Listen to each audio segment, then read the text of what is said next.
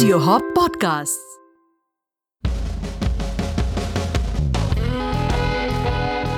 This is the Whisky Advisor Show. On this show, we sample some fine whiskies, share interesting tales and trivia, and answer your most important questions about whiskey. And now, here's your host, the Whisky Advisor, Uday Balaji. Hello everyone, welcome back to the Whisky Advisor Show. In the last two episodes, we looked at the world's two highest selling single malts, Glenfiddich and the Glenlivet. Both, incidentally, are from Speyside. This week, I'll be taking you and the Rook to a whole different part of Scotland, to one of my favorite places in the world, Islay. Today, we're going to be speaking about the really iconic whiskey. Most of you would have heard about it, probably don't know how to pronounce it. It's Laphroaig. The name itself, I don't know. It's just so stoic. Yeah, stoic for sure.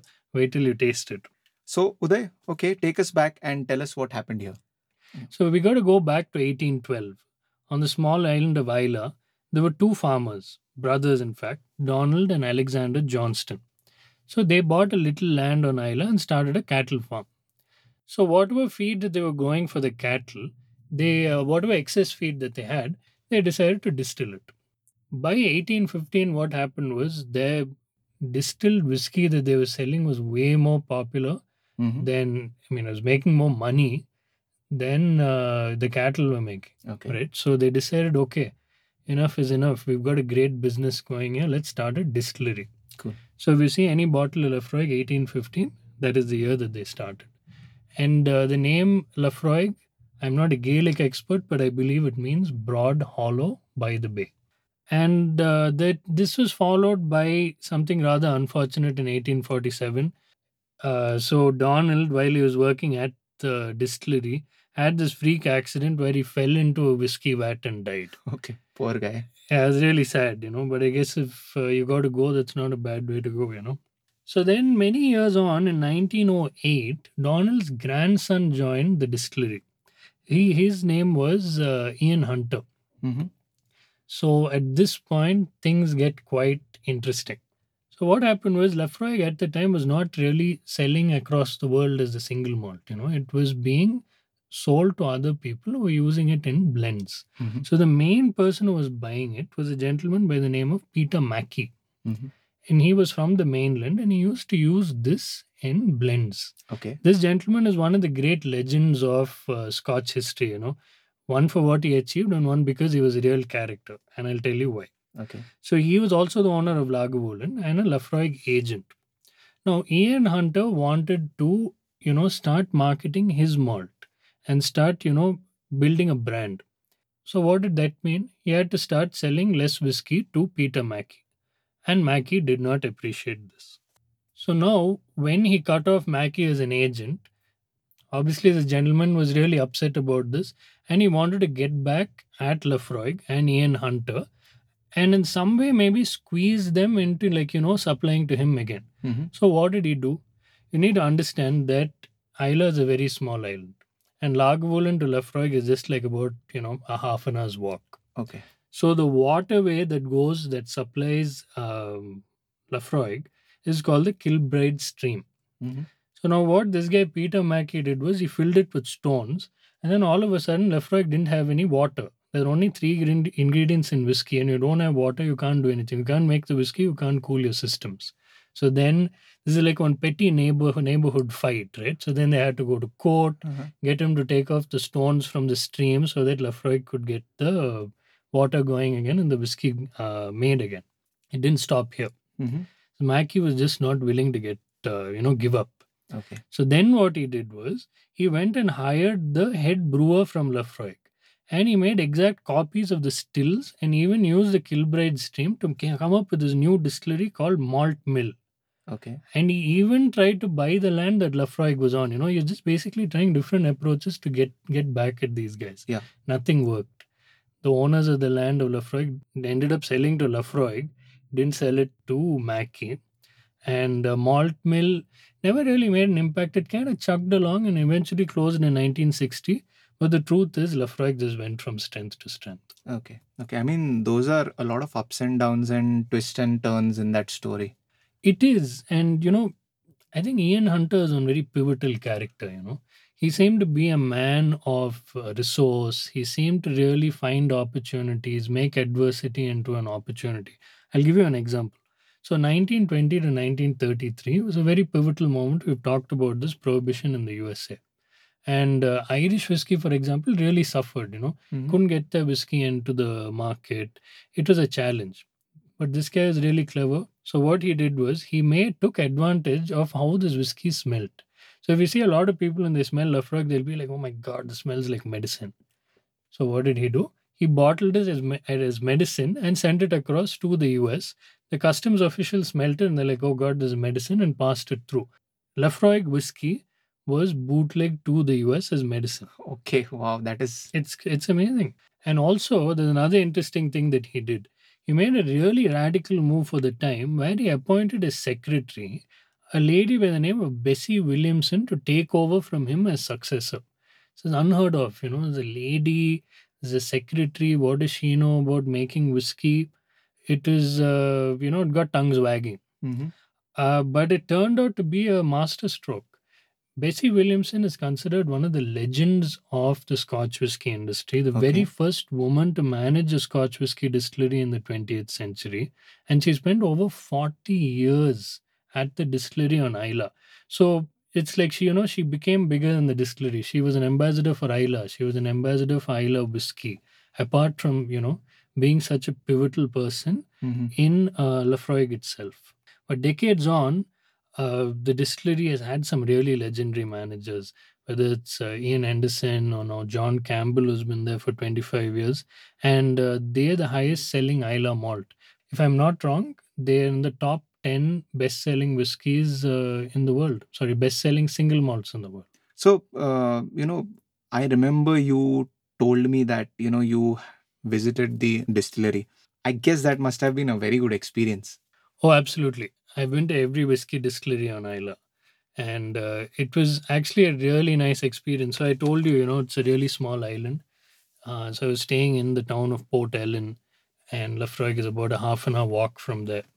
So it was a nice stroll, just kind of, looking at, and all the distilleries on the east coast of Islay are all on the water, all on the sea. It's called the Kidalton coast. Okay. So I was just walking down, enjoying the sea view, enjoying lovely weather. It got a little nippy by the time I reached the distillery, but it was a beautiful day. And as luck would have it, I ended up getting a private tour. And it's really, really lovely to go to the distillery because you can see so many parts of the process. So Laphroaig is one of the a few places that still does their flow malting.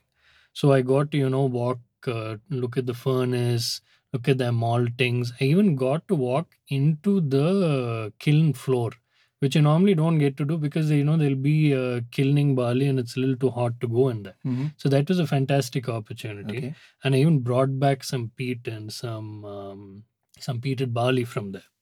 And then what happened was I went for a warehouse tasting. So, folks, if you ever go to a distillery and they have the option of letting you taste whiskey in the warehouse, take it. It's fantastic. You get to taste directly from the cask. Not only is it non chill filtered, you'll still even get the little bits of char in your glass. That's how raw it is. And that's the best way to drink whiskey. Drinking completely unfiltered whiskey in the warehouse at the distillery, trust me, it doesn't taste any better than that anywhere in the world.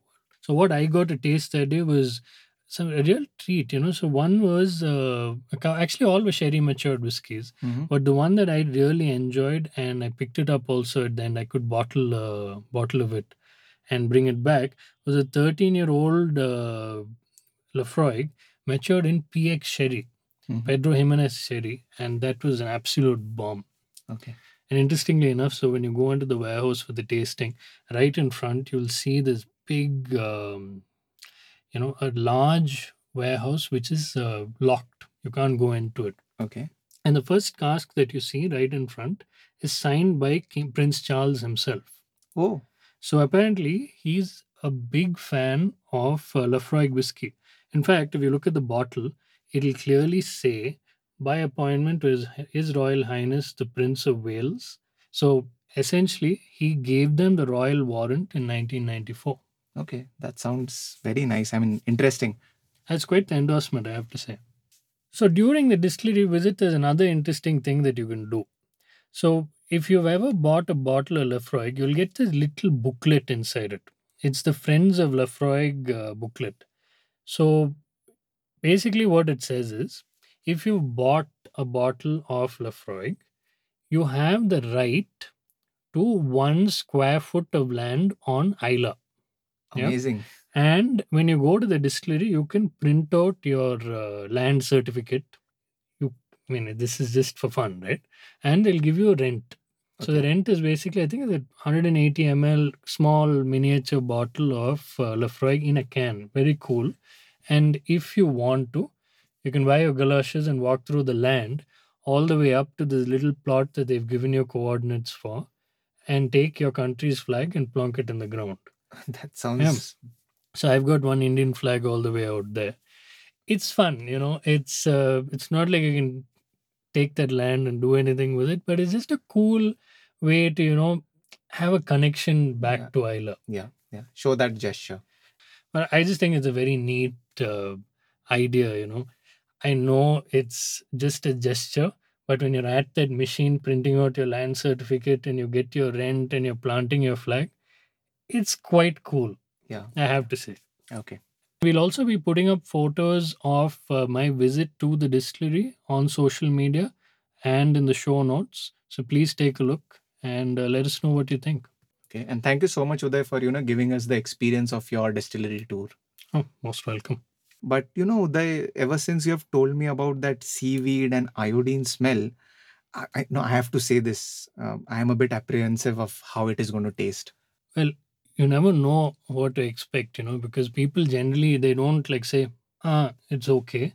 It'll either be, oh my god, I love this, or oh my god, this is horrible. I'll give so what happens when you go to the distillery. So at some year, I don't remember when this was, Laphroaig ran this campaign where they gave people Laphroaig for the first time and captured their reactions. So as you're walking into the distillery and around the distillery, you'll see these posters of how people reacted. I'll tell you a couple. Okay. One, it tastes like a burning hospital. Yeah, That see, is back to funny. the medicinal. So this one is going to be interesting. Probably my favorite. So this gentleman or lady, when they drank it, said it's like drinking wet grass, a handful of dirt, and a hint of frog. Okay. I can't imagine having a frog, right? So, Uday, whatever, these descriptions aren't helping, honestly. Well, there's only one way to find out whether you like it or not, Piyush. Let's get into the tasting. We hope you've enjoyed the episode so far. But before we go ahead, here's a word from our partner. Enjoying this podcast? You can also catch this and 200 plus such podcasts on Carva 2.0 with BBC India, Film Companion, Open Mic Poetry, Sadhguru Isha Foundation, Indian classical renditions by the greatest maestros, stories, rhymes, and GK for your kids. Oh, and did we mention the 5,000 preloaded songs and 100 plus unique playlists every day? To know more, go to www.saregama.com now. And we're back. Let's continue. All right, so we're tasting Laphroaig 10 today. Piyush, would you like to do the honors? I would love to. Pouring it To whiskey greatness. to whiskey greatness. It's a sign of greatness when he pours more than he should be pouring in the glass, ladies and gentlemen. Okay. As always, Slanja. Slanja. Oh, wow. I always love the aroma when I open this bottle. What color are you getting, Piyush? So I'm getting a deep copper, maybe burnished and deep copper, somewhere between that. Okay, that sounds about right. How about the texture? I'll roll the glass now. And so, I mean, is it a medium body? I'd say it's fairly light. Light to medium is what I'd say. And let's go on to the nose. What are you getting? I'm getting burnt rubber. Yeah. I'm also getting a hint of seaweed Hmm. and, like we mentioned, some iodine. Okay. Hmm. That's about it for me. Yeah, it's definitely extremely maritime. There's no doubt about it. Surprising that you said seaweed. That's definitely something that's there. That nose is certainly there. So the reason is the peat has a lot of seaweed in it, and when it's burnt, it gives that flavor to the whiskey. Yeah. So Correct me if I'm wrong. I'm also getting a bit of gas. A bit. possibly. So I'd say it's definitely pungent. Iodine, saline, seaweed. It's all those descriptors. Very kind of earthy for me. Onto the palate. Let's take a sip. What do you think? It's again, there's a burnt rubber on the palate and a bit of vegetative on the palate. Hmm. Okay. So that's about it for me. Folks, in case you're wondering where Piyush is getting these descriptors, it's because we use a flavor wheel. So, it's kind of a guidance for people to pick out flavors rather than, just blindly looking for descriptors. Yeah. So, this whiskey for sure, again, going back to the nose, kind of like that earthy, mossy, PT. peaty for sure, but within that peat, Hmm. it's very important to understand what peat flavors you're getting. And so there's iodine, it's very saline, very maritime. On the palate, it's quite a light body, but obviously it's very peaty, smoky, salty, medicinal, all those things. It's quite an aggressive whiskey. But to be fair, any peaty whiskey, you got to give it a little time. And just like, when you walk into a room and there's a smell, whether it's good or bad, your nose starts to get used to that smell. And then you start getting those secondary aromas, the lighter aromas. That's very important to look at. So, in this, I'm definitely getting a strong sweetness. It's like a light sweetness, but very strong, citrusy, malty. And this is the case with any peaty whiskey that you have. You will start getting notes after a little while that were previously masked by that peat smoke. So shall we go into the whiskey range, Uday? Yeah, let's quickly talk about the whiskeys that Laphroaig has. It's quite a set of expressions. We're not going to dive into every single expression that they have, but broadly it goes from the Laphroaig 10, which is what we're tasting today, to like festival releases like the Cages, which is what is released for the Isla festival every year, all the way up to like the 30-year-old. But I'll just stop for a second and recommend the ones that I feel you should look out for, partly from an Indian perspective as well. If you look at the Laphroaig website, you won't even find the Laphroaig 18. But recently, I was in Gurgaon and I saw Laphroaig 18 in a bunch of liquor stores. It's probably worth buying, You don't get it anymore out there. And another interesting one, I'm just talking about how you get those other secondary flavors if you just let it sit for a while. If you're going through duty free, look for the Laphroaig PX. So this is a Laphroaig whiskey finished in Pedro Jimenez casks, and this will give you a much stronger sweet note apart from the peat. Those are my favorite whiskeys. Kind of sweet and smoky, sweet and peaty whiskeys are delicious. And if you want to crank up your Laphroaig 10 experience, there is a Laphroaig 10 cask strength, the limited edition released in batches every year. Look for it if you're abroad, if you really want to get into it. Absolutely fabulous whiskies. It's currently in batch 11. I was in the UK recently and had it. Really, really good. Highly recommended. Uday, that was a fantastic tasting session, and I might want to just add on to this now. I have been waiting for this ever since you spoke about the characteristic flavor of Isla. Laphroaig is something I'm looking forward to.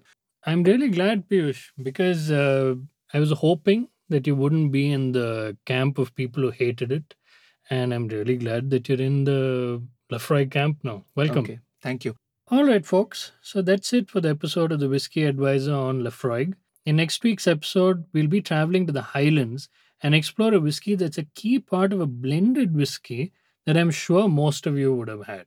In the meantime, Please send in your questions and comments via email, Instagram, or Facebook, and we'll answer as many as we can. All our handles are at the end of the show. Till then, drink well and drink responsibly. Cheers. Cheers. If you want to learn more about Whisky and Uday's work, visit thewhiskeyadvisor.com. You can send in your questions to us on uday@thewhiskeyadvisor.com or Instagram or Facebook at The Whisky Advisor. That's whiskey without the E. This show was brought to you by Audio Hop Podcasts.